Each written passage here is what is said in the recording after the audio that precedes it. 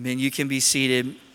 Well, I get the great honor this morning of introducing someone who was my pastor for almost 4 years at Park Cities and was our pastor, Pastor Sam's pastor for several years also at Park Cities. And he was the pastor here at First McKinney for, I think, 11 years. And someone I love so much and someone who leads people to Jesus so well. So church, let's welcome Dr. Jeff Warren. All right. Wow. Thanks, Justin. Love you all so much. Hey, let's get started. How many of y'all have ever jumped out of an airplane? Anybody in here? Anybody? Okay. Wow. Like a lot of you. Fun fact, your pastor and I have jumped out of an airplane together. These guys are about to jump out. This guy's praying over here on the left because, well, they might die. That's why he's praying. But this is a group of special forces of the Army. I don't know if you have ever heard of what's called a H.A.L.O jump. Anybody ever heard of this? H.A.L.O jump. Not the multiplayer video game, kids. I'm not talking about that. I'm talking about jumping out of an airplane where they take you up as high as 45,000 feet. The idea, this was formed in the 1960s, get above radar so the enemy doesn't know that you're coming. You're just stealth. They don't know you're anywhere around. And it's usually at night, so I'm guessing maybe the sun is rising here or, cinematography. But usually at night they'll jump. And the idea is to go as high as you possibly can, high altitude, and then jump out of the airplane when you get over enemy lines, is what this is. So when they find the spot, they start to go, right? Now these guys are jumping. I don't know that you do a flare where you can see each other. You're trying to be as undetected as possible. And so they're flying through the air together. These guys reach up to 126, 130 miles an hour. There was a record H.A.L.O jump some years ago, the highest jump ever. It was a couple years ago, where a guy jumped almost like from outer space. And he was in the air for 13 minutes, where he's just coming down to the earth. So the idea is to jump from so high up that you come down without the enemy seeing you at all. Now the key is, of course, you have to have oxygen again at this altitude. But the key is to the other part of the jump is to get as close as possible to land, or you're sitting duck, right? Just coming down into enemy lines. And the key is to open your chute at the last second, and if you survive the jump, you get to fight the enemy. So this is an apt analogy. All analogies break down. But this is a great analogy of what it is. It says in Ephesians 2:6 that we've been raised up with Christ in the heavenlies. Okay, now this doesn't mean like, we're going to heaven someday. Heavenlies, in this case, means up where he is, at a place where Jesus is. We are with him. If you have received Christ, okay, you've accepted his grace with all that he's done on the cross, you have accepted him, you now are walking with him, you are with him, inextricably linked forever with him by faith. We've been raised up, which means we are now seated with him. We have a new identity. We are totally forgiven, completely loved, and then the Bible says, in essence, we've been dropped back, if you will, into enemy lines. Back into, now let's go fight the fight. The twist, of course, is we don't fight with violence. It's not the power of this world. We fight with the fight of love. We love people so much as Christ has loved us, we live questionable lives. Like they're going, why do you live the way you live? Why do you love me like you love me? Why are you serving me? And we get to tell them because we've been raised up with Christ. We've been changed. Our hearts have been changed. We're not wallowing down in the stuff of this world anymore.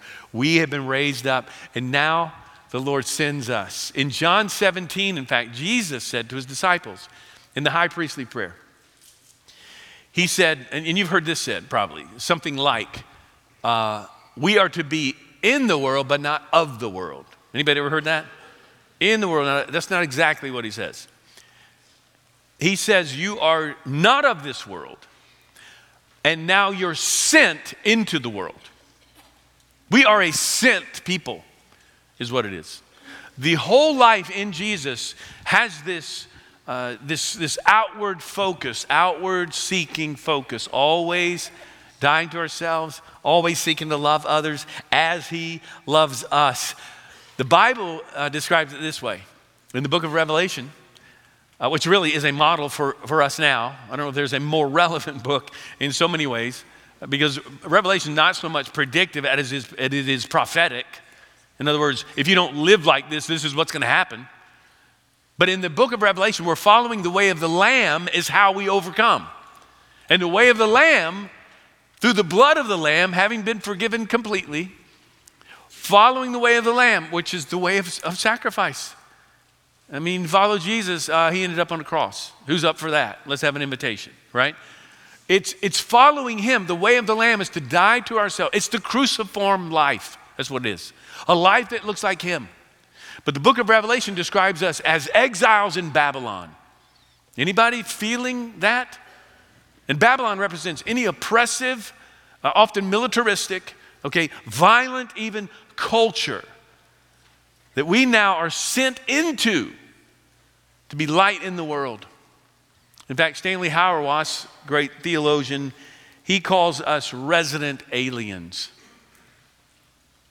Listen, when you came to Christ, he didn't, and this some of our students this weekend, bam, just zap you up to heaven. Why not? Well, you can say, well, so I can now tell everyone about Jesus. Yes.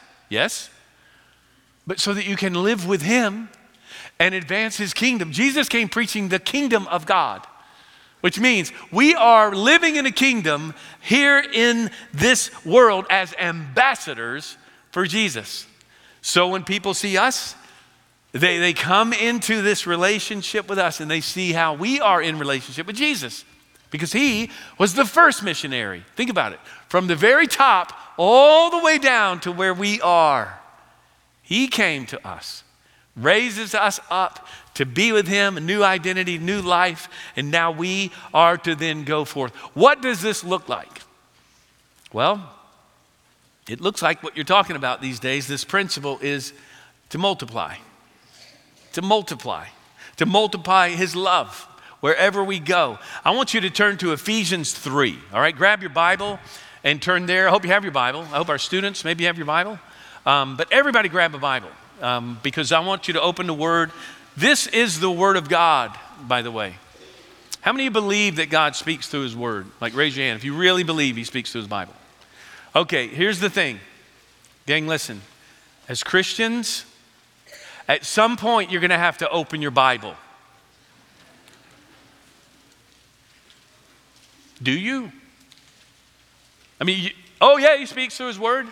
Wouldn't that mean you'd be in it every day? Like, really?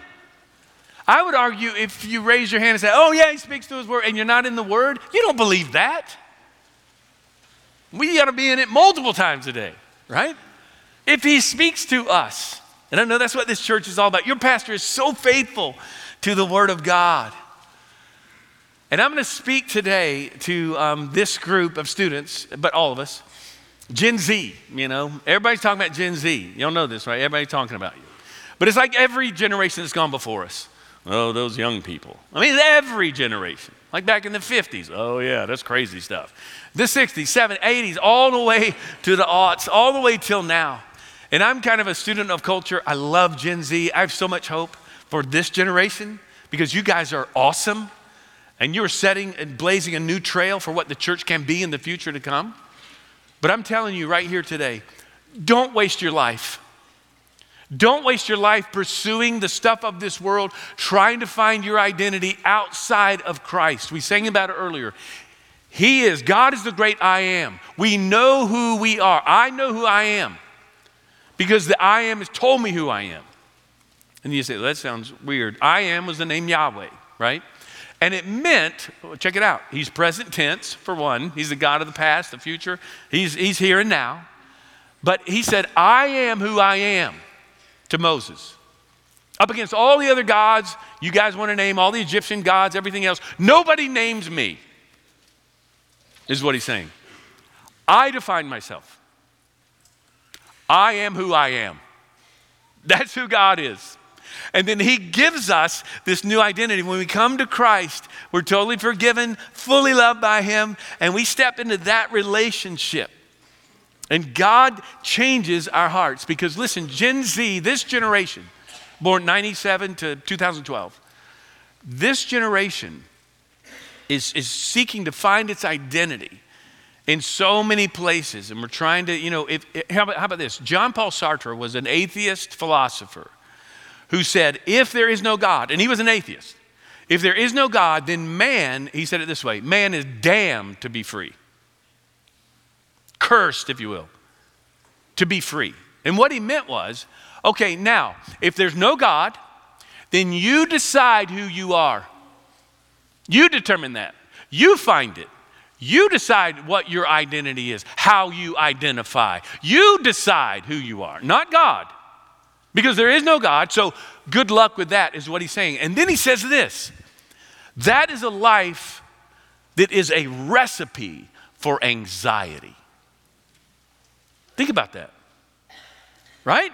I got to determine what the purpose of this life is. I've got to decide who I am. There's no standard, there's no authority that says, no, here's who you are. God has created us.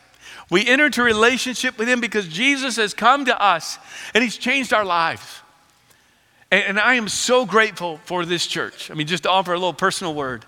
And I could go on, and I won't. I'm tasked to preach the word of God today. But I'm telling you, I love your pastor so much.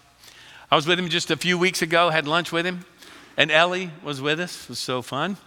But I'm telling him, here's what I'm thinking. I'm thinking about preaching out of Ephesians 3. And all I'm doing today is stepping into the flow of what God's already doing here. That's my role. And he said, wait a minute, what? I said, yeah, Ephesians 3, 14 through 21. He said, oh my gosh. That's the prayer I'm praying for our church. He told you he's going to do this. Every day he's praying this prayer we're going to look at today over you. And Sam's fingerprints are all over this message today. So I'm just here to represent him. But I praise God. Stacy and I are so thrilled to be here with you today.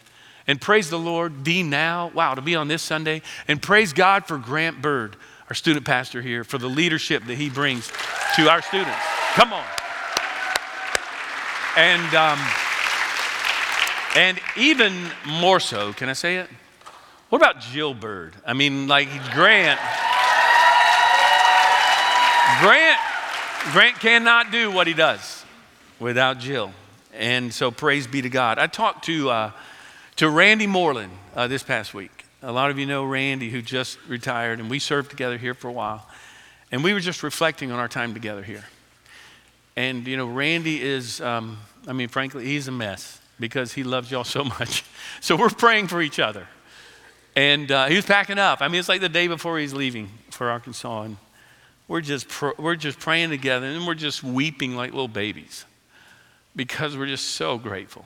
Tears of joy because God had brought us to this place at a time when we were able to serve him. This is a very special church, friends. If you're new here today, this is an amazing church family. And if you're looking for a church family, I don't know why you would go anywhere else, frankly. I think you found it, okay? But what I'm going to do today, if you've been here a couple weeks ago, my guy Ryan too, okay, preached on multiplying churches. And of course, he and Sarah are going to go launch a church, Highlands Baptist Church up in Melissa. Now, Stacy and I are tempted to just quit everything and come join them up in Melissa. We love the two so much. It was a sad day when he and Sarah and Judah at the time, when they left Park Cities.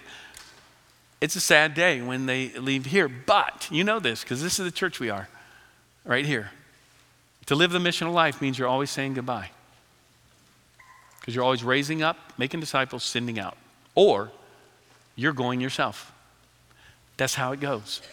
We continue to go. We continue to move, and that's what they're doing. And then last week, I listened to Chris's sermon, your executive pastor, just an amazing, brilliant message on how do we do this, making disciples, okay? Multiplying churches, multiplying relationships, multiplying disciples. Today, I'm going to talk about multiplying environments, okay? You may have seen this along the way, and you're like, wait, what does that mean?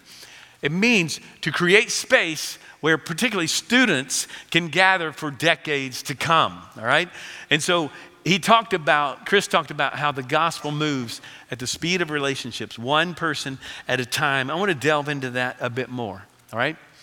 Because I know this is true about this church. Christ is at the center of everything you do. If that's not the case, then we're not much of a church, right? He centers us. I know that Scripture guides us in everything. Your staff and team is committed to the Word of God. I know that that cultural engagement, loving your neighbor, compels you to go, to be like Jesus. And I know too that serving defines this church, serving others. And what I want to talk about today is the exclamation point on all of that. God's glory drives us in everything we do. Glory to Him and not to ourselves. Well, what is glory? Glory is the word doxa, okay, in the Greek. The word, it means the expression of God's character, who He is, namely His holiness. And His holiness is not simply one of His many traits. Holiness is how He's separate, set apart in all of His traits, okay? So I say it this way.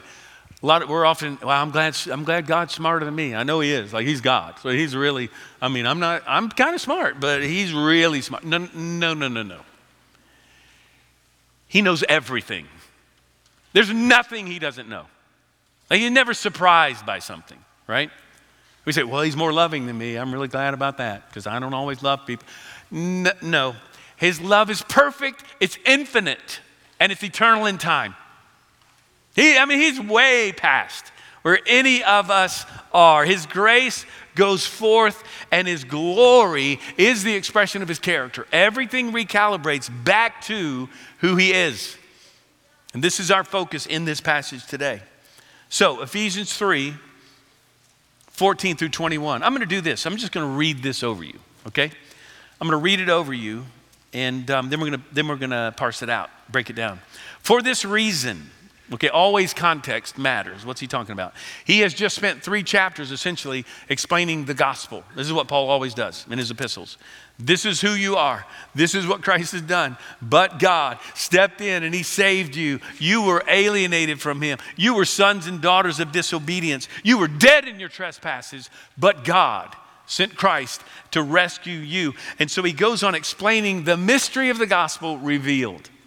Saved not by works, but by faith in what Christ has already done. I say it often, the Christian life is not work harder, get better. The Christian life is believe more deeply what Christ has already accomplished for you. That's the gospel.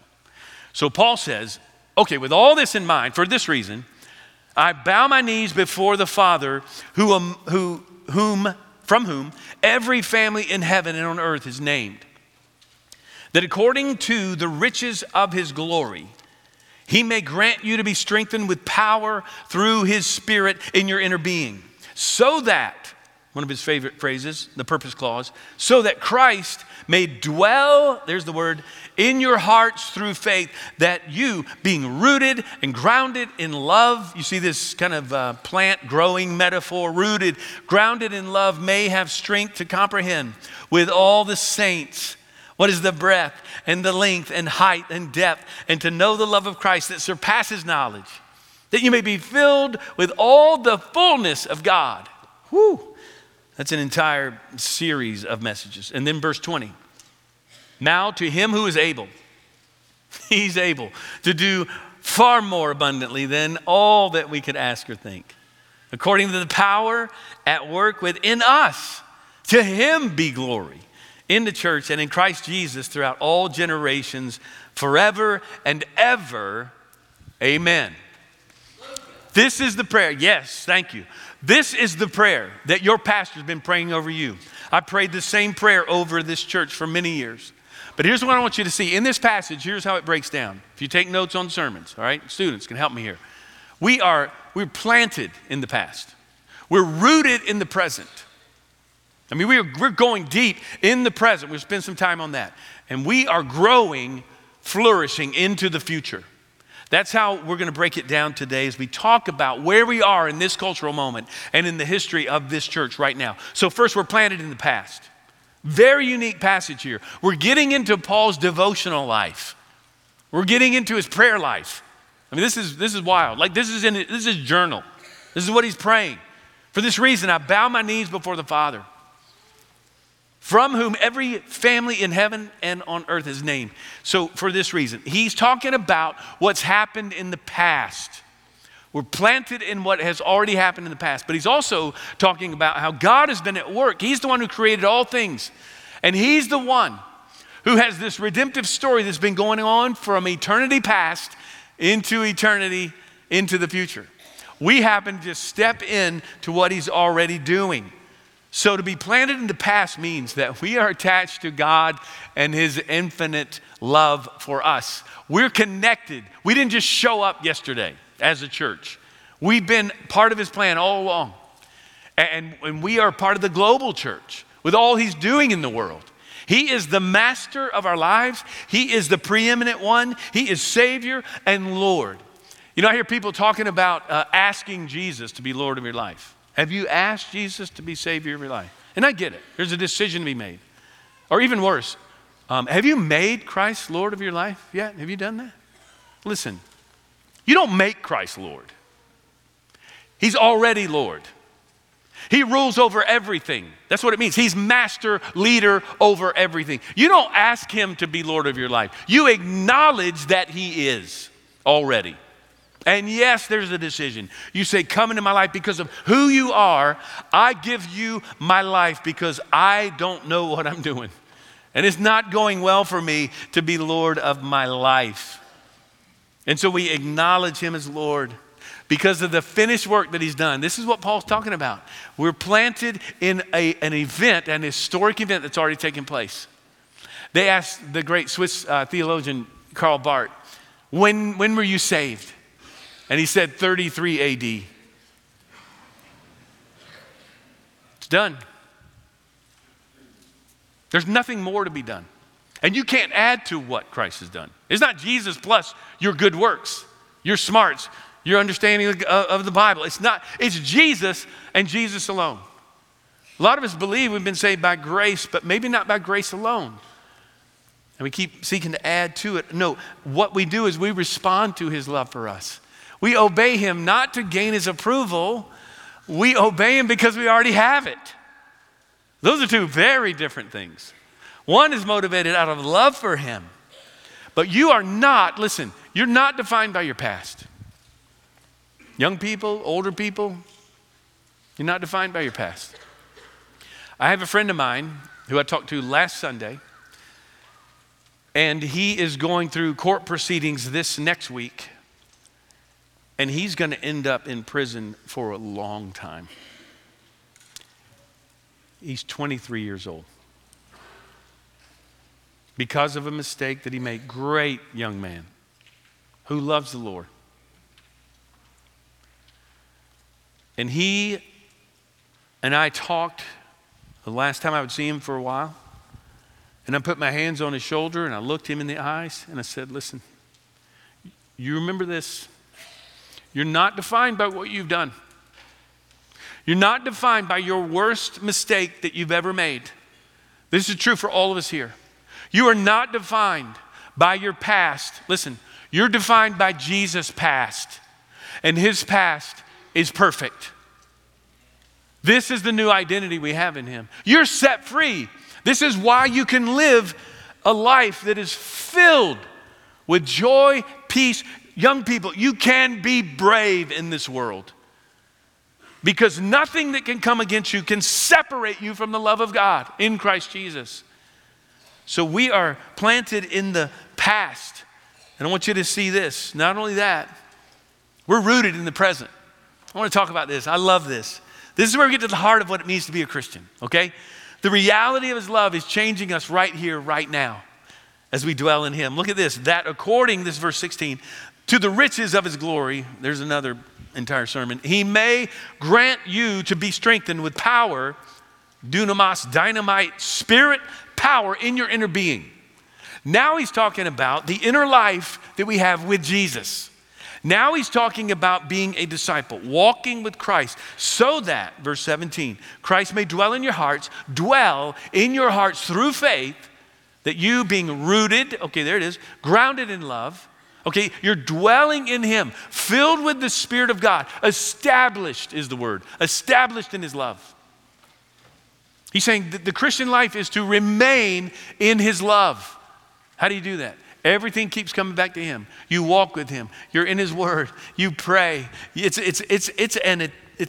a focus, and it is a discipline to walk with him, to partner with him. It says that you may have strength. What are we focused on? What is he talking about here? That you may have strength to comprehend with all the saints what is the breadth and the length and the height and the depth, and to know. All right, this is the word gnosis. You might have heard that before. And this is experiential knowledge. This is not like you know math or something, or you know facts. This is having experienced something. Okay, so experience what? Look at this. Let's unpack this. The breadth of his love. This is the wide range of the love of God, which surpasses knowledge, he says, because it's experienced. It goes past knowledge. And the breadth of his love means that every person on the planet is loved by God. Doesn't matter what the color of your skin, what your pedigree is, doesn't matter where you're from, how much money you have. He loves every tribe, every nation on the planet. And he's called us to do the same.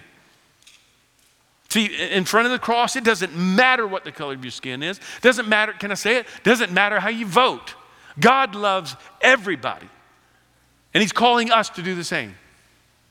Well, Jeff, you just don't know some people in my life. I mean, they are, no. I mean, I could say, if I do, I know you. He loves you. You see, we're always thinking somebody else is wrong, right? I might be wrong. And so I come with a humble posture. The breadth of his love means that none of this matters, that he loves all people. The length of his love is Jesus said, I will never leave you nor forsake you. Young people, you need to listen. You need to hear this. God will never leave you. He will never, you can't outrun him. If you've received his grace, you can't then go run off somewhere and it's like, well, I give up. I can't. One theologian said, he's the hound of heaven. He'll track you down. He's coming after you with his love, with his grace. That is the length of his love. Look at the height of his love. This is where he wants to take us. This is that high altitude of love with him, a place of peace, a place of grace, a place of purpose, being forgiven, given a new identity. He takes us to where he is, totally forgiven. Then it says the depth of his love. How far has Jesus descended to get you? He's come, again, Philippians 2, from the very top all the way down. One theologian said he disrobed his divinity to become man. Yes, the God-man, so that he might walk among us, live the perfect life for us, because you could not. Die on a cross for your sin, because you could not. He becomes our substitute. I've said it before, here's the truth about the gospel. Jesus did not come to be your good example. He's that. He came to be your perfect substitute. That's why he came. Now then, let him be your good example as you follow him in response to what he's done for you. So we receive his grace and we grow in his love, you see. He emptied himself. And you need to hear this today. Some of you are in the darkest, deepest place of your life, perhaps. Or you're thinking about that thing that keeps wearing you down. And I want you to hear this today. Because of who he is, your sin does not repel him. Doesn't surprise him. Your sin actually triggers his love toward you, because that's who he is. That's what he does. And so he comes to us to rescue us. This means that if I have found all the love I need in him, listen, I can love everyone else without any need for love in return. Like, you can't offend me. You can't upset me. But Jeff, aren't we supposed to be mad about everything nowadays? Like somebody offends me. We're so easily offended, aren't we? Somebody offends me, I'm going to cancel them. Aren't we supposed to do that now? If you follow the way of the world, yes.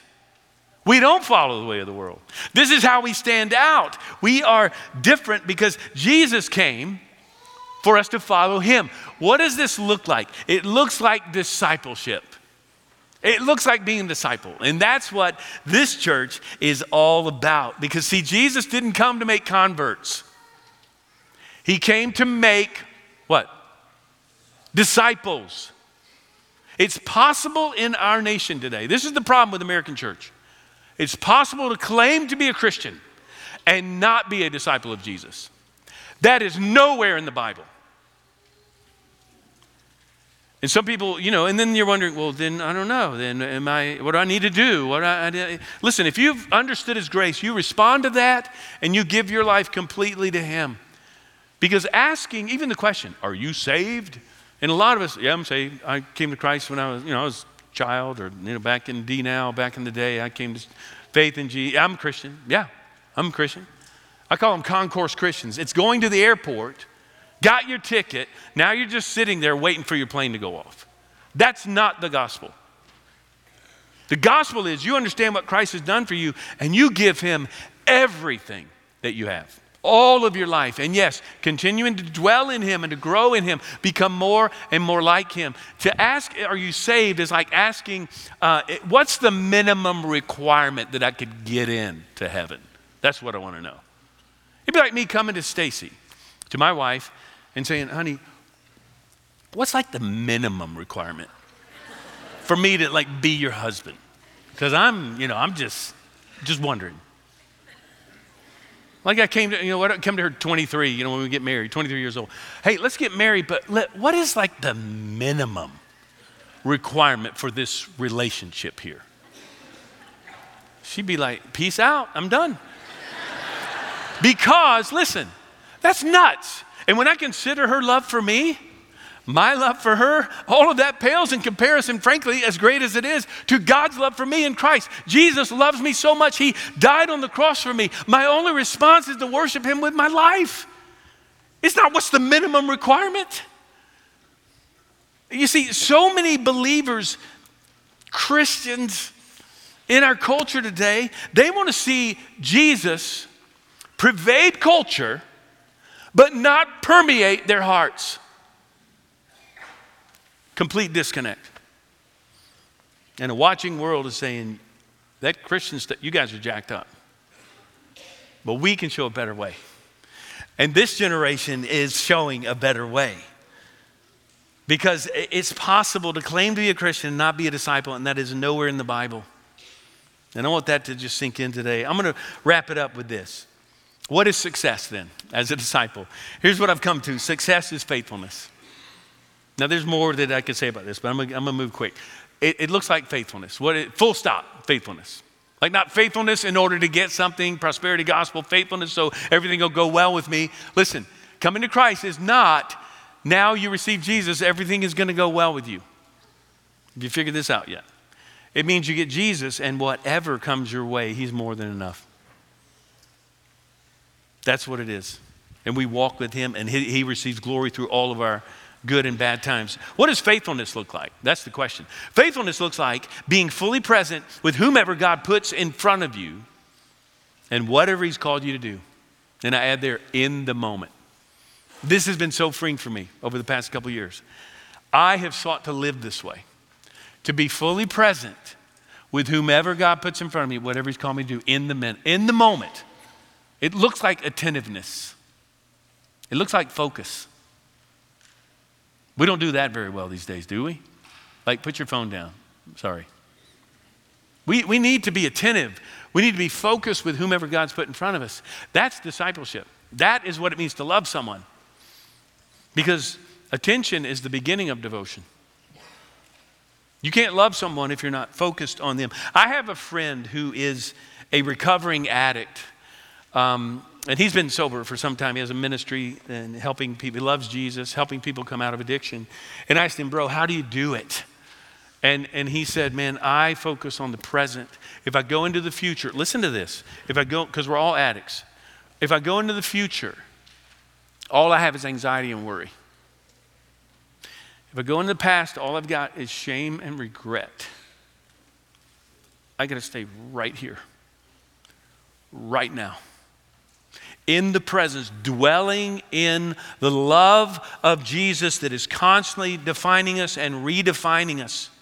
And so we're planted in the past, we're rooted in the present, and finally, we'll close with this, growing in the future.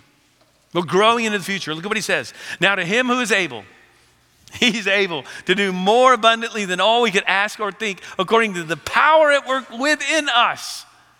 To him be the glory in his church, okay, the gathered people of God in Christ Jesus throughout all generations forever and ever. Amen. I want to show you a picture that was about, I think it's about 15, 20 years ago maybe. You can see, look at those jeans, let's go. I'm the guy in the middle with hair is who that is. And a couple of my daughters there. Look at Darby Bird, y'all, right over there. Darby's there with Grant. I'm showing you this picture because there was a host of people. How many of you were here when this building was built? Anybody? Okay. How many students have actually spent a little time in this building as a child? Anybody? Okay. All of these young people, a lot of them, a lot of you are new here or just here today. Here's my point. There's a group of people who came along and said, we're going to give, millions of dollars to build a children's building for the next generation to come so that children can come to know the love of Christ, that they can be loved from the tiniest, littlest disciples among us, that they would be raised up to know that God loves them. Can you imagine this church if a group of people hadn't decided, we're going to do this by faith? We don't know who's going to come. We don't know what's going to happen, but we're going to come together and we're going to build this thing so that kids from all over Collin County and people moving here from all around the world are going to someday come and discover the love of Jesus. Because friends, listen, we are at an inflection point right now. I've never been more urgent in my ministry and sharing the gospel because, here it is, we are at an inflection point. We've seen a religious shift in America unlike anything that we've seen since the previous shift, which was 25 years after the Civil War, where the first and second Great Awakening saw people come into faith in Christ by the droves. This shift is going in the other direction. We have in the past 25 years, since the turn of the century, essentially, turn of the millennium, we have seen more people leave the church than were saved during the first and second Great Awakening and in all of the Billy Graham crusades combined. 40 million people who said they once went to church once a month to now they go less than once a year. 25 years this has happened. Sociologists tell us this is the greatest religious shift in American history. And unless revival comes, we're going to find ourselves and our students growing up, growing old in the most secular country we've ever been. And I'm sharing this as we close, not to say, so be afraid. Be brave. Be brave. Because watch this, the darker it gets, the brighter we shine. And that's what God has called us to, because he's worthy of it all. And if you wonder who wins, if you wonder where all of history is heading, I hear politicians talk, oh, this is where history is heading. Let me tell you where history is heading. Let's close with this. Revelation 7, it says this. After I looked and behold, a great multitude that no one could number from every tribe or every nation and from all tribes and peoples and languages, standing before the throne and before the Lamb, clothed in white robes and palm branches in their hands, and crying out with a loud voice, salvation belongs to our God who sits on the throne and to the Lamb. Praise be to God. Amen. Let's pray together. Amen. Lord, we thank you for the truth of your scripture. I pray for anyone here today, maybe unfinished business with some of our students or even some of our adults, that they would come to you and say, yes, Lord, thank you for dying on the cross for me. I've made you out to be a good example, trying to be good enough, trying to live the Christian life. I have not received your grace and made a commitment to you. Friend, listen, do it right now. Just say, Lord, come into my life. By faith, I receive your grace. You are Lord of all, and you are Lord of my life. I submit my life to you. I surrender my life to you. And friend, many of us here today, we need to decide.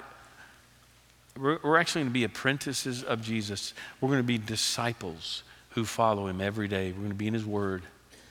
We're going to pray. We're going to seek to grow with others. And many of us need to decide not to waste our lives, but to invest in all that God is doing here in this place. Lord, we love you. We praise you for Jesus, to whom all glory is deserved, because you alone are worthy of it all. And we know in you the best is yet to come. And we pray in Jesus' name. Everyone said, amen. And amen.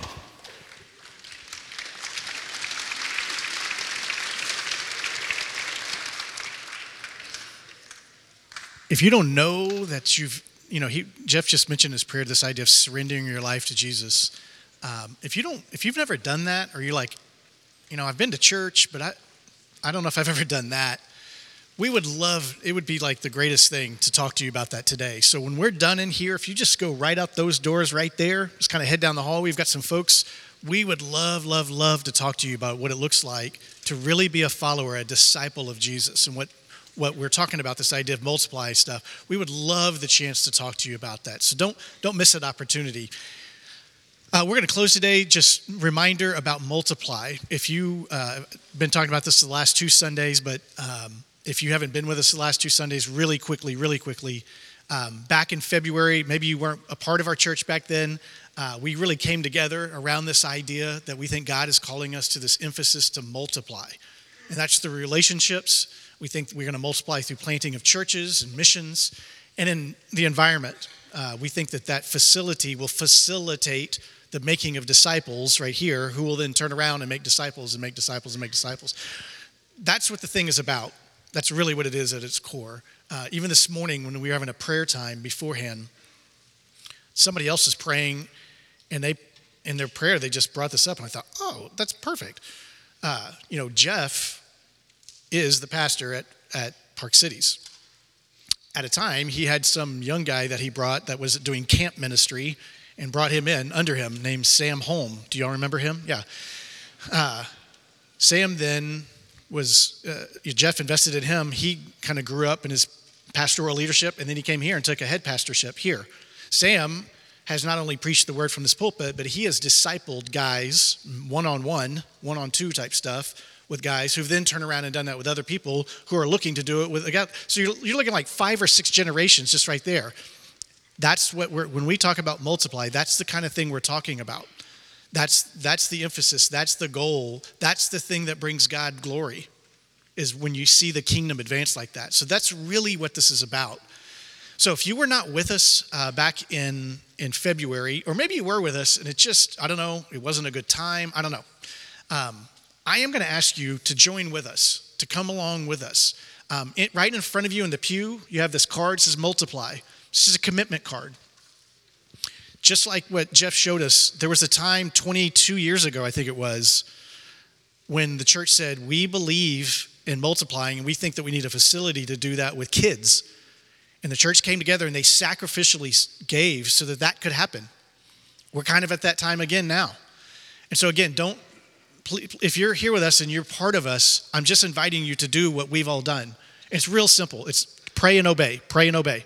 Just go ask God, how would you have me have a personal encounter with God? How would you have me use the resources you've given me to further your kingdom? That's it. You just pray, and then whatever he tells you to do, you just fill out the card. It's not rocket science. It's just a matter of obedience. And so I'm going to challenge you. This is kind of, we've been talking about the last 2 weeks. This week is kind of okay, let's do this week. So grab a card, and then you can turn it in, baskets at the doors. You can put it in the little blue boxes we have. You can hand it to a staff member, whatever. I'm just inviting you to join with us in seeing what God's doing here. So I want to ask you to do that. And then the last thing, For everyone, you can see this has been up here the whole morning. What is that? Well, this is to help remind us about what is multiply. What are we doing? Oh, we're just building a building. No, we're not just building a building. That's not exciting. What's exciting is multiplying disciples that will happen in that building. So what is this for? This is just for us to remember what this is all about. So what I would ask you to do, if you haven't already done this, come by, grab a ping pong ball. We got some Sharpies, and write the name of somebody you would like to see become a disciple. That maybe God would use you to make that happen. So you're just going to write their name on it, just again as a reminder, this is about what this is. This is the whole thing. This is the whole enchilada. And so you just write their name and drop it in they got two little holes at the top, and it'll fill it up, all right? Is that easy? Easy. Nod your heads and y'all can get out of here. Yeah, well, so enthusiastic. I love it. You guys are awesome. Let's pray together. Father, we love you. God, I thank you for your word this morning to us through Jeff. I pray a blessing on him for bringing it and for standing here and God, for the time he spent putting into that. God, I pray you'd bless him. God, I pray you'd bless his leadership at Park Cities. God, you would use that to multiply that church as well. God, use us this week. Use us this week to love our neighbor, to move the ball forward in a relationship with someone so that we could earn the right to tell them about the greatest thing that's ever happened to us, about your great love. God, we think that you're awesome, worthy of praise, and worthy of us worshiping you with our life this week. So we say that in Jesus' name, amen. Go. All right, have a great week.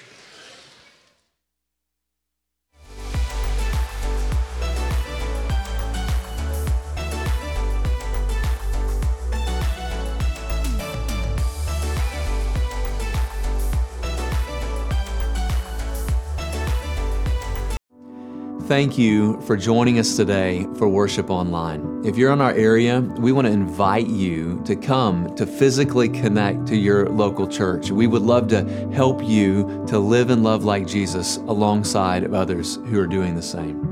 If you're from outside of our area, can I challenge you to find a local church in your area that's going to preach the Bible and exalt Jesus? Smash the like button, subscribe, share with friends, and turn on notifications if you'd like to stay up to date with us. And thanks again for joining us.